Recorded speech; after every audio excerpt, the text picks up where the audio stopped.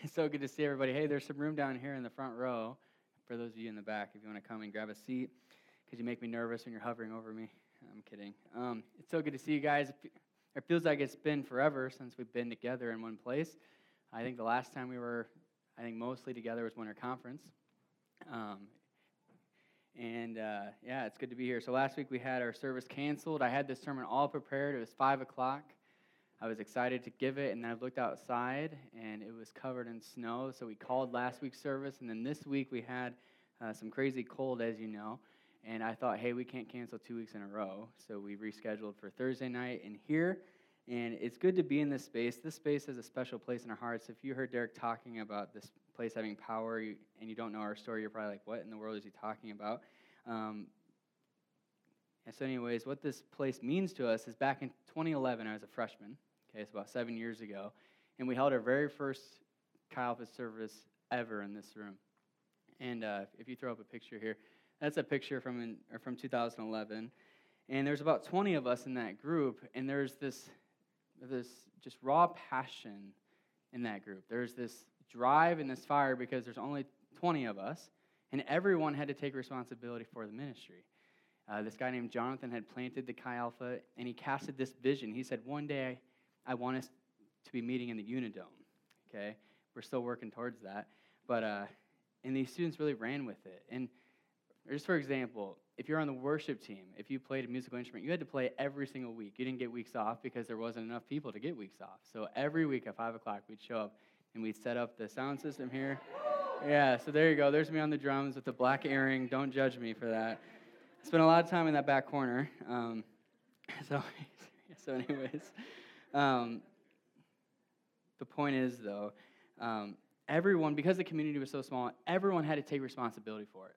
And not only that, there's this passion, because there's something when a movement first starts. Like there's this raw passion and drive because the movement's just getting off the ground. People are coming together for the first time, and it creates the synergy of passion. And for instance, we would not stop our services until like 10 p.m., 10:15 sometimes, because people wanted to keep worshiping. And tonight we're going till, I think, midnight, so be ready for that. I'm kidding. But there's just this passion. There's this fire, this drive, and there's just this. Taylor, thank you. This is such a small room. I just want to have conversation with all of you. But anyways, there's this beautiful raw hunger that only happens typically when a ministry is first starting. And something I've noticed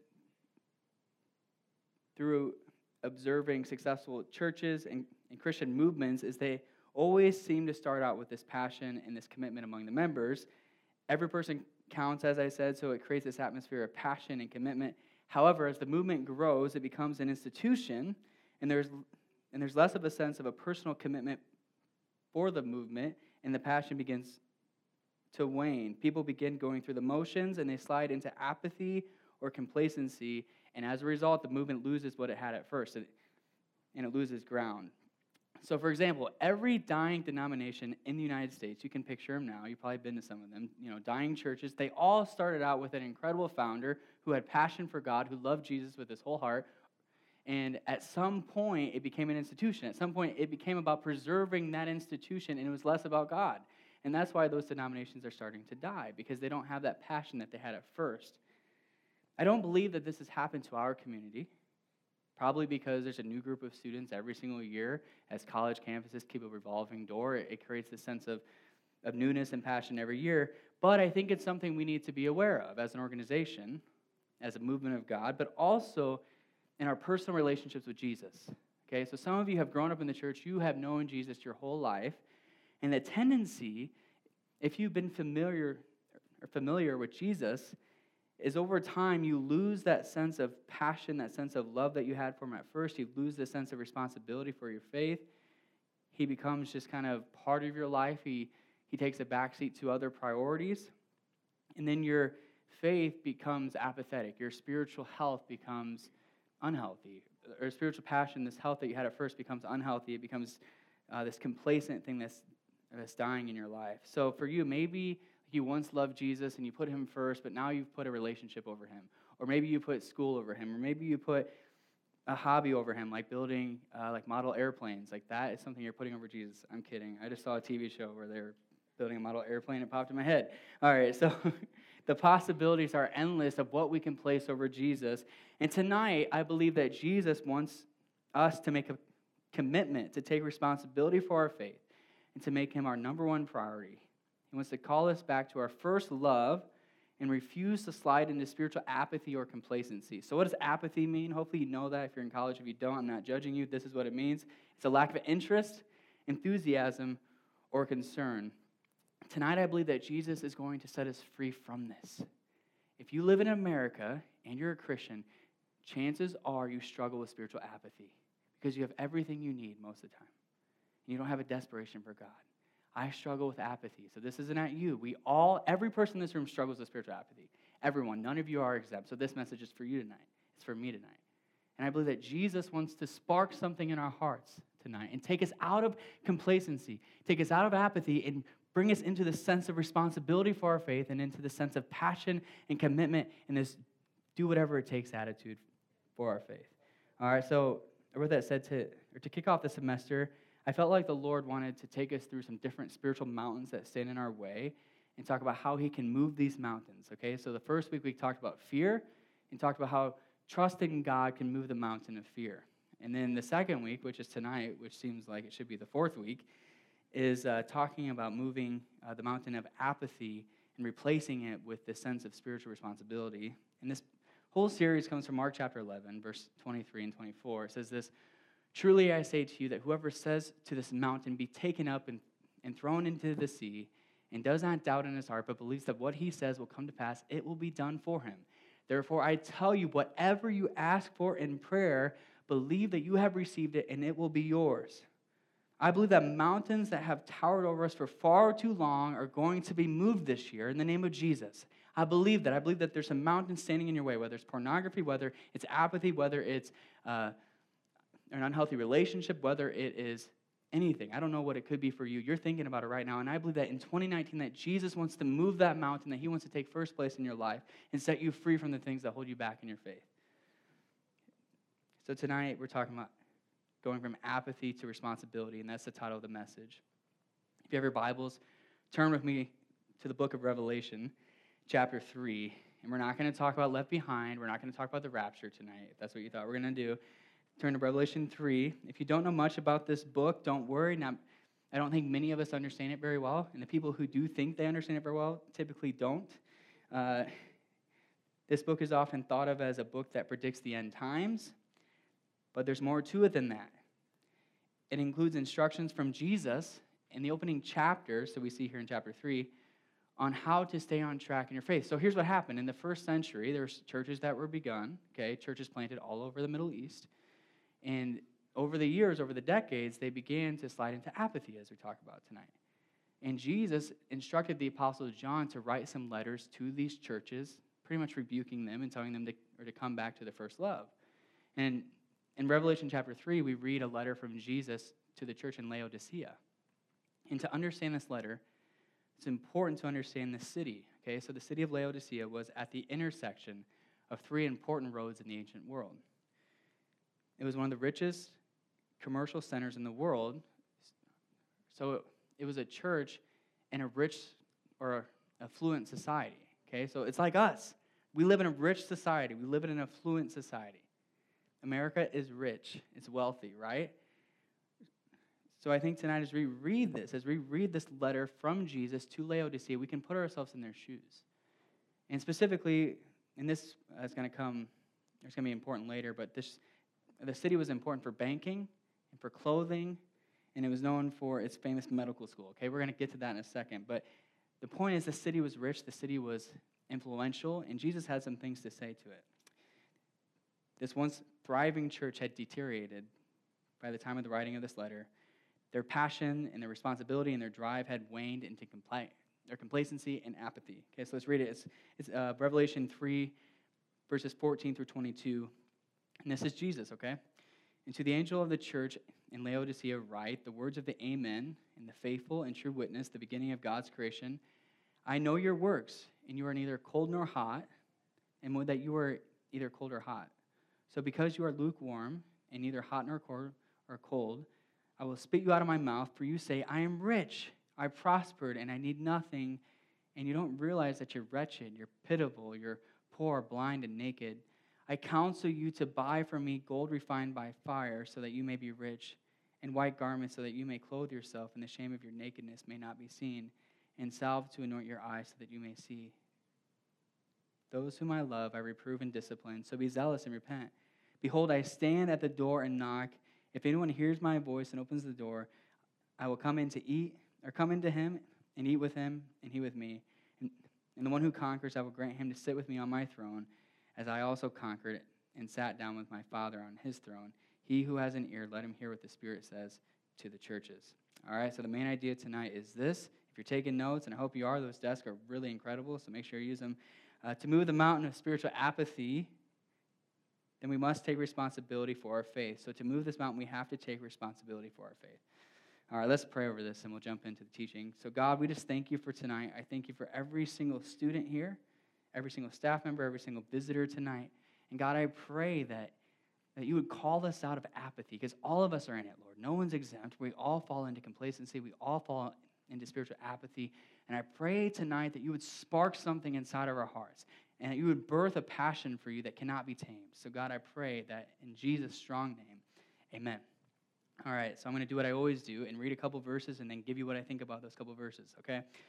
So 14 through 16 again. So Jesus is writing, it says the words of the Amen, the faithful and true witness, the beginning of God's creation. I know your works, you are neither hot nor cold. Would that you were either cold or hot, so because you are lukewarm and neither hot nor cold, I will spit you out of my mouth. The first thing I got from this passage is this. To move the mountain of spiritual apathy, we have to realize that apathy is a sin. Apathy is a grievous sin.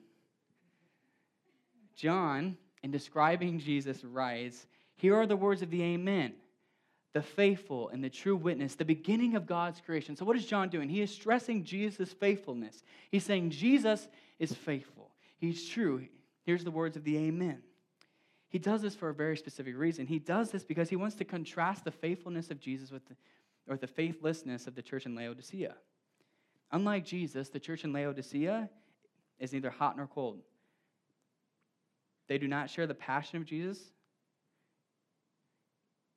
They are not true. They profess Christ, but they don't live like Christ. They cannot be relied upon spiritually. They neither have personal spiritual passion or passion for the lost people in their city. Instead, they are lukewarm, and they are indifferent to the things of God. They are apathetic. Their faith has become ritualistic, and it fails to move them like it once did. By saying that he wishes that the church was either cold or hot, Jesus is saying that outright denial of him is better than being apathetic about him.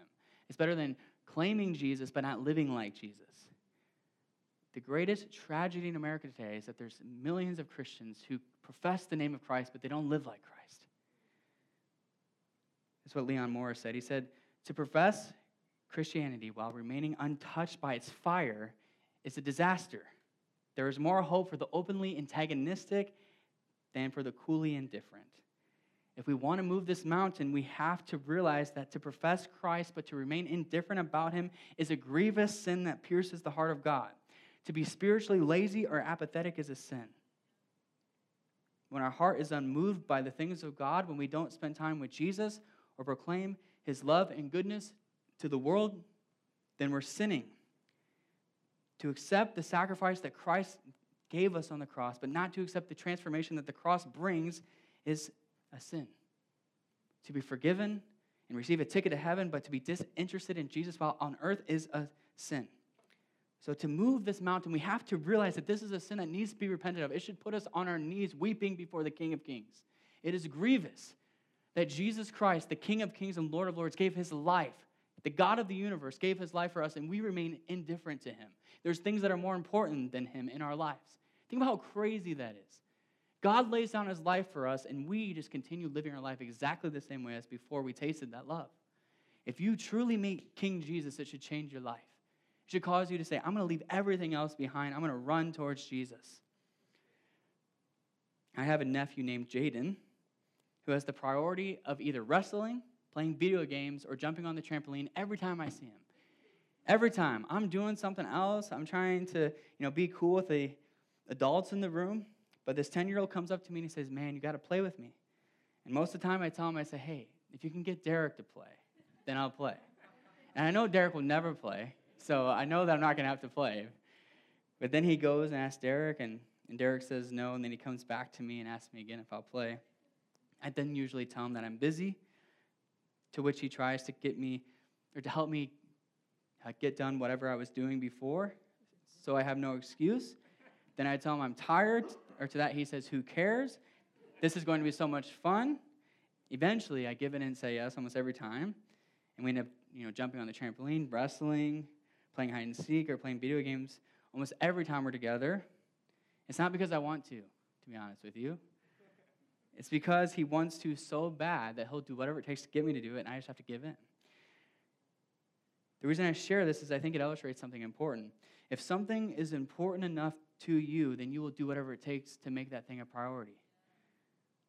For some of us, school is a top priority, and it should be a priority in your life. You're here, you're paying lots of money. I don't want you to go into lots of debt and not get a job from it. But if it comes over Jesus, then that's when it becomes an issue, right? For others, family is a top priority. We want to please our family and make sure they're happy. And, the Bible says honor your father and mother, right? But Jesus would never want you to obey your parents if that means you're sinning against God or saying no to something that Jesus asked you to do. For others, guys and girls, but I think a lot of guys I know in this room, sports is a top priority. Like, you're going to watch that Super Bowl and nothing will stop you from watching that Super Bowl. The point is, we all have priorities, and if something is important to us, we'll make time for it, and it will become a central piece of our lives. So we have to realize that if we're apathetic about the things of God, we are telling Jesus that we don't care about him, that he's not a priority. And this king came and he died for us. He gave his life for us. And to tell this king that he's not important to us is a grievous sin. I don't know if there's a greater sin than that. To put anything above Christ, that's sin right there. So consider this tonight before we get into the message anymore. Ask yourself the question, am I apathetic about Jesus? Can I be real with you guys? Lately, I've been a little apathetic. Tonight, I wasn't really prepared to preach. I prepared the sermon, but I wasn't feeling it per se. I've had a tough couple of weeks. I'm not feeling that great. Okay, so I'm saying it first. So I hope that frees you up to say, okay, I am apathetic. There's no one perfect in this room, but it starts with us realizing that it is a sin and saying, yes, I've been apathetic, all right? So Revelation 3:17 says this. It says, for you say, I am rich, I have prospered, and I need nothing, not realizing that you are wretched, pitiable, that's a weird word, poor, blind, and naked. Second thing tonight is this. To move the mountain of spiritual apathy, we must come to terms with our need for Christ. So like I said, Laodicea was a rich city. It was a self-reliant city. Because they were physically comfortable and not relying upon God for daily needs, they became spiritually comfortable and did not rely upon God spiritually. They deceived themselves into thinking that they were good spiritually. Their wealth and attitude of self-reliance led them to miss their spiritual need. This failure to understand your spiritual need leads to spiritual apathy. So think about it. If you think you're good and you got everything under control, then you're not going to pray as much, right? If you got all the money in the bank, mom's paying for college, you got that brand new car that daddy bought you, everything's good, you're going to be like, okay, I don't need to pray as much. But if your tire's falling off, your car breaks down every other week, you might be praying a little bit more, right? I prayed a lot of times for crappy cars. It never works. But I'm kidding. Or another example. Yeah, so think about this. You don't pray as much because of that, and then your relationship with Jesus becomes lukewarm. You don't talk to him as much. Another example is if you think you've learned all you need to learn from the Bible, then you're not going to read it as much. You're like, I've read that before. And then if we don't read as much, then we don't absorb the truth every day, and it leads us to being lukewarm. Or if you think you're great at sharing your faith and you're just an excellent Christian, then you're not going to be compelled to complete the assignment that God has given you. You're going to think, I'm good. And as you don't step out in faith, it's going to cause you to grow lukewarm. The point is, if you think you're good spiritually, then you're going to slide into apathy. Every one of us in this room who thinks we're good, who thinks we've arrived spiritually, I promise you, you will slide into apathy. You're going to slide into complacency. So the second step tonight is to realize that if we're going to get out of this apathy and this complacency. We have to realize our deep need for God, our deep, desperate need for him. It's interesting to know that Jesus calls the Laodiceans poor, blind, and naked. He takes a shot at the things that they pride themselves in, okay? So poor, he takes a shot at their banks. And then he says blind, he takes a shot at their medical school. And he says naked, he takes a shot at their clothing industry. He says that these are the things that you found your significance in. And you need to find your significance in me. You are actually poor, blind, and naked. Your banking system, your clothes, and your medical school don't mean nothing to me. And tonight, what is those things for you? What are those things for you? What are those things that Jesus is saying, hey, that's not that important? Or saying, hey, you can't pride yourself in that. What's that thing? Oh, I grew up in church. Oh, I've read the Bible 2 times. Oh, I share my faith every day on campus. Oh, I lead a small group. Jesus says all those things are filthy rags to me. He says you're actually poor, you're blind, you're naked. I believe tonight that some of us need to repent of taking pride in things other than Jesus and standing on those things instead of standing on Jesus and his blood and saying that Jesus is sufficient for me. There's nothing else that's sufficient for you. You can't read your Bible enough. You can't pray enough. You can't get enough money. You can't do anything or to make yourself sufficient outside of Christ, right? Even spiritual things sometimes can replace Jesus. So James 4:6 says this. It says, but he gives more grace. Therefore, it says, God opposes the proud, but he gives grace to the humble. I share that to say, if we want to move this mountain tonight, we have to get humble before God. I do not want to be opposed by the King of the universe. Being opposed by God is a scary place to be, but the scripture says if you're prideful, then you are opposed by God. So to get out of apathy tonight, to get into vibrancy with God, we have to realize our deep need and be clothed with humility before God. In Romans 5:6-8 says this. It says, for while we were still weak, at the right time Christ died for the ungodly. For one will scarcely die for a righteous person, though perhaps for a good person one would dare to die. But God shows his love for us in that while we were still sinners, Christ died for us. The scripture tells us there's nothing we can bring to the table. At the same time that each of us were spiritually weak, Christ died for us. It's all him. It's not us. There's nothing that you bring before God that says, okay, now I'm pleased with you. You've been incredible. Instead, if you want to have passion and drive in your faith, you have to have a deep need or deep sense of your need for God. You have to realize I'm nothing without him. So when I was in college, I had a roommate who was Christian but spiritually apathetic. I felt like he was the definition of spiritually apathetic. I thought of myself as someone who was not spiritually apathetic. I shared my faith. I led a small group. I led worship right in this spot, in this room at Chi Alpha, because I eventually graduated from the drums and played guitar because nobody else could play. I was a terrible singer, but we tried. I read my Bible every day. The point is, I thought I was just awesome. But my roommate professed Christ, but then I would catch him doing some things he shouldn't be doing. I catch him given to spiritual laziness. In the middle of the semester, I got really frustrated with this guy. I got so frustrated with his spiritual weakness. I began to vent to Emily and vent to God. I had fallen into spiritual pride. I felt superior to him. And before long, I started struggling with the exact same things he was struggling with. I thought I had defeated those things. I thought, oh, he's lower than me. He's still struggling with those things. As soon as I started turning my nose up at him, I started struggling with the same things again. They came back roaring like a lion. I gave into those sins again. I share that to say, if you want to stay on track in your faith, if you want to not be apathetic, you have to stay humble. You have to be humble. It's like the entry point to Christianity, and you have to stay there, okay? You have to be humble. You cannot be a follower of Jesus and be prideful. It just doesn't. It says in that passage, it says, God opposes the proud. So tonight, I believe some of us need to repent of spiritual pride. Let's do that together. Let's repent tonight. All right.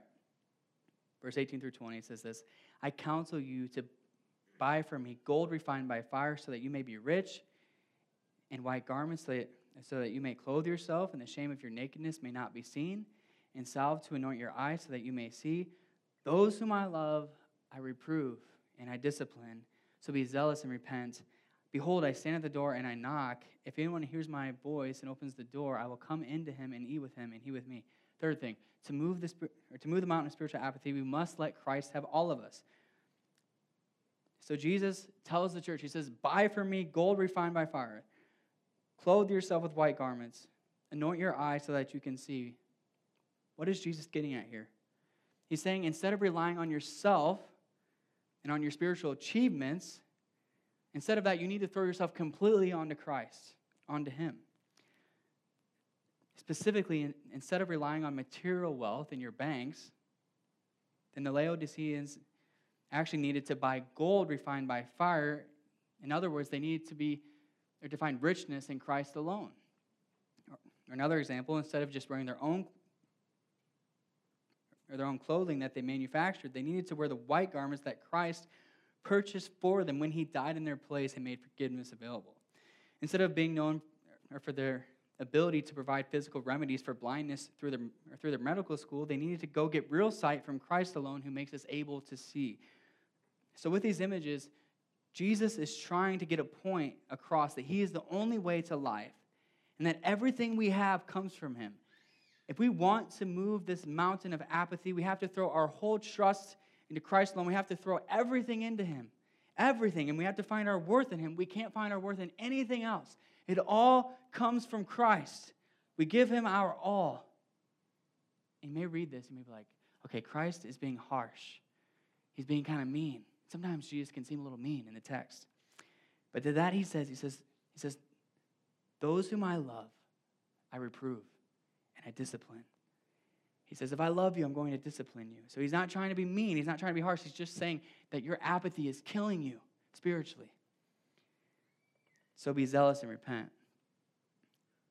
Christ only tells us the truth about ourselves because He cares about us, because He loves us. He tells us the truth because He wants to set us free from the things that hold us back.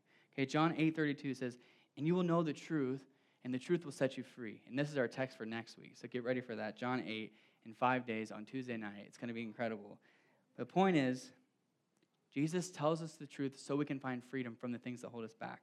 Okay, then in verse 20, Jesus gives us the solution to our pride and apathy. He says, if you want me to set you free, then let me in. He says, I stand at the door and I knock, let me in and eat with me.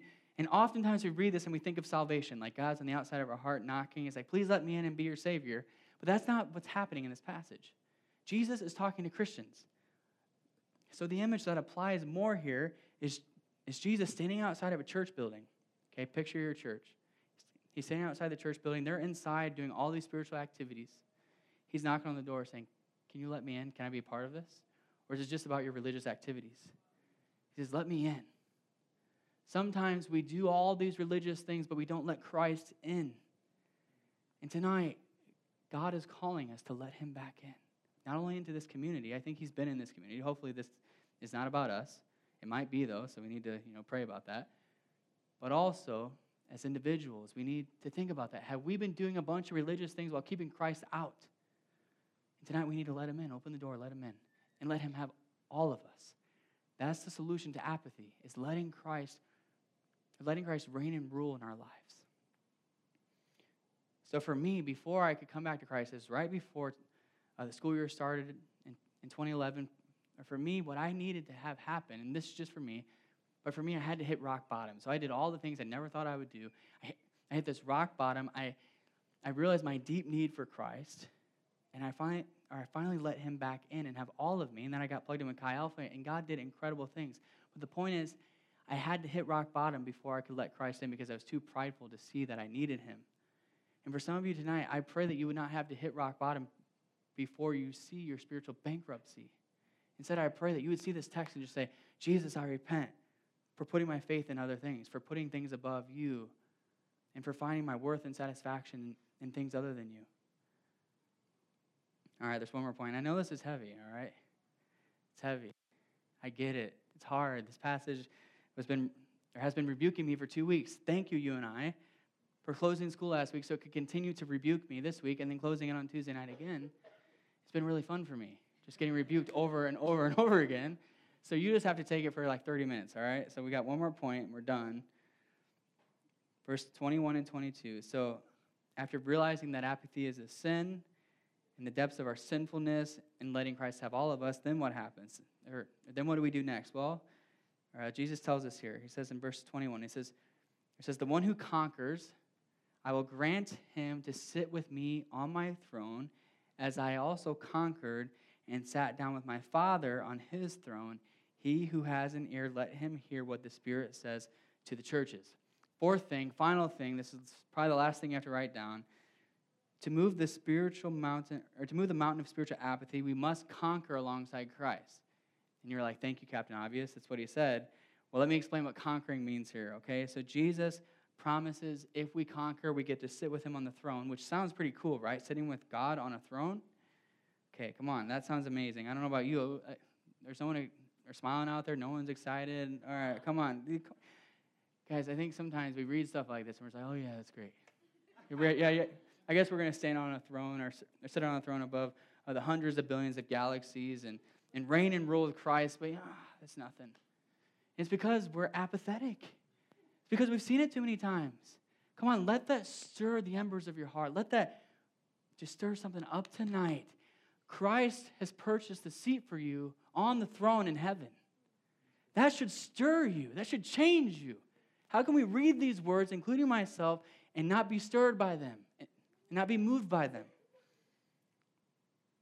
So back to what does it mean to be, or to conquer? Well, this is what it means. I think we conquer by making Christ our number one priority.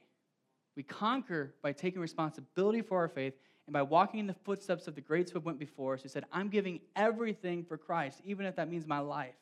Following in the footsteps of the apostles whose stories are recorded in the book of Acts, and saying, I'm going to give everything for Christ. I'm going to let him have all of me. I'm going to let him purge every last bit of sin and hardness of heart out of my life. I'm going to give everything to see people come to know him on this campus. That's how we conquer. We conquer by actually living out the Christian faith and not having some twisted version of it that fits the American dream and the picture that each of us love, which is have a comfortable life, like share your faith twice throughout your adult life and feel great about it, and go to church every week. And maybe read your Bible on Christmas and Easter. Instead, to conquer means that we actually do what Christ calls us to do. Christ says if you keep his word, then you're going to be his friend. But you have to keep his word. You have to obey him. You have to try to obey him at least. There's going to be times you stumble and fall, but every time you stumble and fall, you come back to Christ and you say, Jesus, I thank you that you died for me. I thank you that you gave everything for me, that you provided forgiveness through your sacrifice on the cross. And God, please help me now to go out from here and to continue living holy. And then you try again. And you actually care. You're not disinterested about the things of God. You don't just sin and say, oh, it's no big deal. Jesus forgives me. But instead it grieves your heart. All right. I'm going off here tonight. I think something about the CAC makes me kind of crazy. All right. And you guys are all so close to me. It just feels like fun. All right. So a couple of things specifically I think about conquering. Okay. So the first thing is this, if you want to throw it up there. To conquer, go ahead, the next slide. And to conquer, we have real devotion to Jesus, okay? So Mark 1:35 says this. It's talking about Jesus. It says, in rising very early in the morning, when it was still dark, he departed and went out to a desolate place, and there he prayed. So even Jesus, Son of God, thought it was important to pray. He would get up early in the morning and find a desolate place to pray. So for you, get up at 5 and find your lounge. Get in a corner, put your headphones in and pray. Or find your closet. And Norrin, you step in your closet, just have the clothes over your back, you pray. Find a desolate place. I know it's hard on the campus, but find that desolate place and pray. Have intimacy with Jesus. That's what I'm getting at here. Having real devotion, having real intimacy with Christ, actually spending time with him, actually praying. And the second part of real devotion is from James 4:7. It says, submit yourselves therefore to God and resist the devil, and he will flee from you. So the reason I share that verse is to say we need to reject sin. Okay, we need to take sin seriously and pursue holiness and reject its place in our lives and not just let it hang out in our hearts, but instead say, God, purge this out of my life. If you do those things, you're going to be devoted to Jesus. If you're intimate with him, if you reject sin, I promise you'll have real devotion and you'll conquer alongside Christ. But there's more to conquering than just devotion. The second thing is real community. So 1 John 3:16 says, by this we know love, that he laid down his life for us, and we ought to lay down our lives for the brothers. And then in John chapter 13, it says, a new commandment I give to you, that you love one another, just as I have loved you, and you also are to love one another. By this all people will know that you are my disciples, if you have love for one another. So like Christ, we lay down our lives and sacrificial love for our brothers and sisters in Christ, and we love others more than we love ourselves. So we must resist the temptation to gossip, slander, hurt one another, and instead we must commit to loving each other. And this is everybody in this room. If you gossiped about someone else in this room, I encourage you tonight to repent. Okay, we need to love one another. Christ said the way that the world knows that we're his disciples is if we love one another, if we wash each other's feet. And sometimes as Christians, I'm not talking about specifically Chi Alpha, but just as Christians in America, we don't love each other that well. Like no one's compelled by our love for one another. They're like, hey, their churches are always splitting, they're always fighting, and they're griping about the style of worship or if the pastor's a good enough preacher. There's no love. But God calls us to conquer alongside Christ, which looks like real, loving, deep community. Okay, so I encourage you, and for those introverts, I feel your pain. I feel your pain. You don't want to hang out with anybody. Like these last couple of days have been glorious for you. You've been like, oh yeah, sitting in my room and watching TV or just having quiet time, which is, I love doing that, turning off the TV, just sitting there. Like some of you love that. But God says we need each other, right? And we need to love one another. So I encourage you, if you want to conquer alongside Christ, to commit to community. Third thing is real responsibility. It's from Matthew chapter 28. Go, therefore, and make disciples of all nations, baptizing them in the name of the Father and of the Son and of the Holy Spirit, teaching them to observe all that I have commanded you. And behold, I am with you always to the end of the age. So like Christ, we need to be a faithful and true witness who proclaims the gospel to all of creation. We need to take responsibility for the mission of God. Every day at this university, every day you're coming across people who don't know Christ, who have never heard his name, even international students who live in countries that are completely closed to Christianity. I encourage you, if you want to conquer alongside Christ, if you want to be delivered from spiritual apathy, you have to take responsibility and say, if I don't say anything, who will? If I don't share God's love with them, who is going to? Like heaven and hell is not just an idea that we talk about, like, or Satan with his horns and then Jesus with the halo thingy on his head. I don't know, or the white Jesus, that's what I think of with the blonde hair. That's not what Jesus looked like. But anyways, it's not like, floating on a cloud or being with a scary Halloween costume. Instead, it's real. There's heaven, which is eternity with God, which is everything we could ever dream of. And there's hell, which is separation from every good thing that God has ever created. And we need to take it seriously. We need to take responsibility for making disciples. So I encourage you, if you want to conquer alongside Christ, to say, I'm going to give my life for pushing the gospel forward. And that doesn't look like necessarily full-time ministry, although I'd be glad to welcome you into that. It's a fun life. But it can also look like just sharing your faith in the marketplace, sharing your faith in the school system. I know that's difficult, but there's ways to do it. It can look like just living out your faith as an average, ordinary American. And people asking you, why do you live your life the way that you do? And then leading them towards Christ. Okay? But the point is we have to take responsibility for the mission of God. In summary, if we want to conquer, we have to be intimate with Jesus and reject sins of real devotion. We have to sacrificially love one another, so real community, and we have to take responsibility for the mission of God. All right? So the main idea, again, is this tonight. To move the mountain of spiritual apathy, we must take responsibility for our faith. I believe that Jesus is calling each of you, here's the thing. Sometimes I get to this point. I start challenging people, and you're like, hey, that applies to that guy because he's a good Christian, but it does not apply to me. I'm just pretty screwed up. I'm pretty messed up. That applies to the small group leaders in Chi Alpha, but not me. No, this applies to all of us. I believe that Jesus wants us to go all in, to give everything for our faith, to put him as the top priority. That doesn't mean you don't take other things seriously. I'm not saying you only care about things that are religious, all right? I'm not saying that. But what I'm saying is everything falls under the lordship of Jesus, okay? So I talked about school, I talked about family, I talked about sports. All of them fall under the lordship of Jesus Christ. I encourage you tonight to embrace that life because I have found that every time we put Christ first and we let everything else fall underneath, actually all those things are more enjoyable because we're not expecting them to be our God. We're not putting our hope in those things anymore. Instead, they're just good things that God has given us to enjoy. And they don't have the pressure of being our Lord and Savior. Only Jesus can carry that pressure, and only He can come through. So tonight I encourage you to say, I am going to reject apathy. I'm going to make the most of my time in college.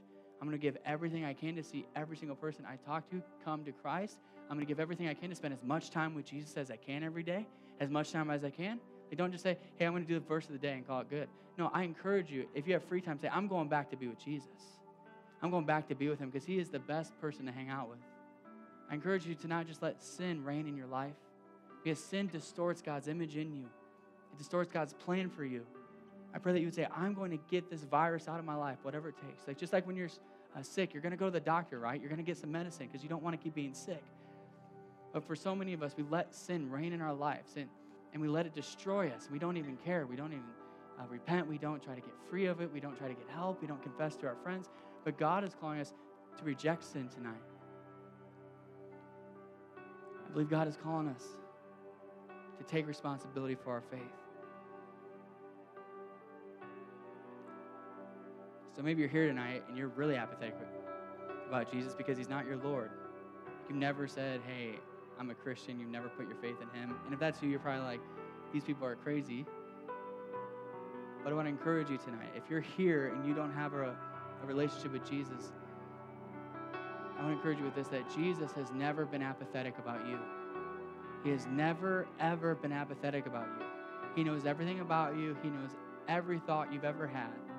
He knows every sin you've ever committed. He knows every good time you've had. He knows it all. And He still decided to go all the way to the cross for your sins. It says, while we were still weak, at the right time, Christ died for the ungodly. He died for you, even in your apathy. So tonight I encourage you, if that's you, if you don't have a relationship with Jesus, to say, Jesus, I'm going to accept the most radical act of responsibility ever by anyone. When you came and died for me by putting my trust and my faith in you and giving it all to you. And that doesn't mean you're going to be perfect. I'm not asking you to be perfect tonight. I'm asking you to lean into Jesus and say, Jesus, be my King and be my Lord. And He promises if we put our faith in Him, if we put our trust in Him, He will be faithful and just to forgive us of our sins and to save us. And we get to spend eternity with God. It's pretty incredible, right? He does all the work. Even when we're apathetic, He does all the work, and all we have to do is just trust Him, throw our faith into Him, and it says He'll save us. So tonight, if that's you, I want you to put your faith in Jesus. I want to encourage you to do that. If you could all stand with me, we're going to close out.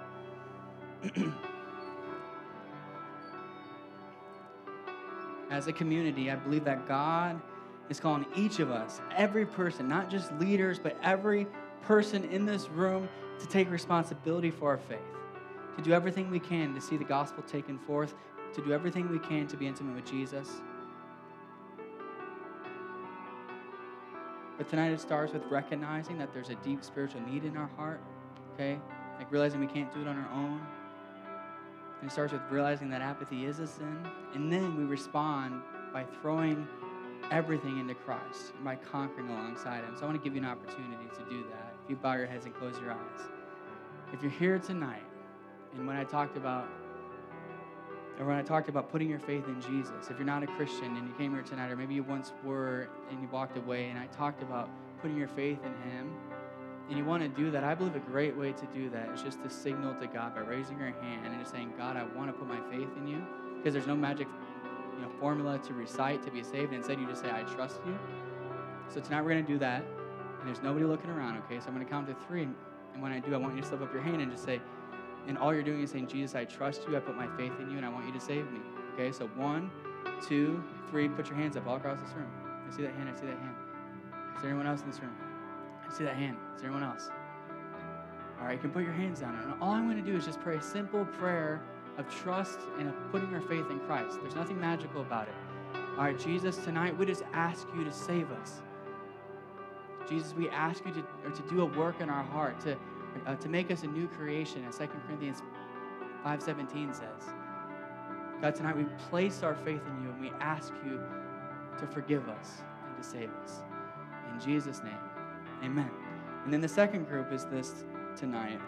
If you're here and you realize you're apathetic, and you realize you are putting things over God. You're putting things of this world over God. I believe that tonight, two things need to happen. One, you need to recognize it and raise your hand and give that to God. But also, I believe we need to have about 5 to 10 minutes here of unapathetic worship. Unapathetic, okay, giving it all to Him. Just the other day, I was in my office and I had a lot of stress. I was just stressed out about stuff, and I was like, oh, I just want to scream right now to God because I'm so stressed out. And all I did, because I was in my office and there's people around, I just went, started doing that with Jesus because I just needed to let it off my chest. So, and there's something about just letting loose a little bit that sparks something in your heart. So tonight, I want to take this opportunity of being in this space where you don't have a time limit to just worship Jesus and to maybe go, let it out. All right, so I'm going to pray. Just raise your hands right now if you want to give apathy to Christ. All right, Jesus, tonight you see our apathy, you see our sin, and you realize that none of us are perfect, and you don't expect us to be. But God, I pray that you would just deposit a drive and a passion into each one of our hearts and to help us not to be apathetic about you any longer. So Jesus, give us a fresh revelation of your love and your passion for us and spark something in this community tonight.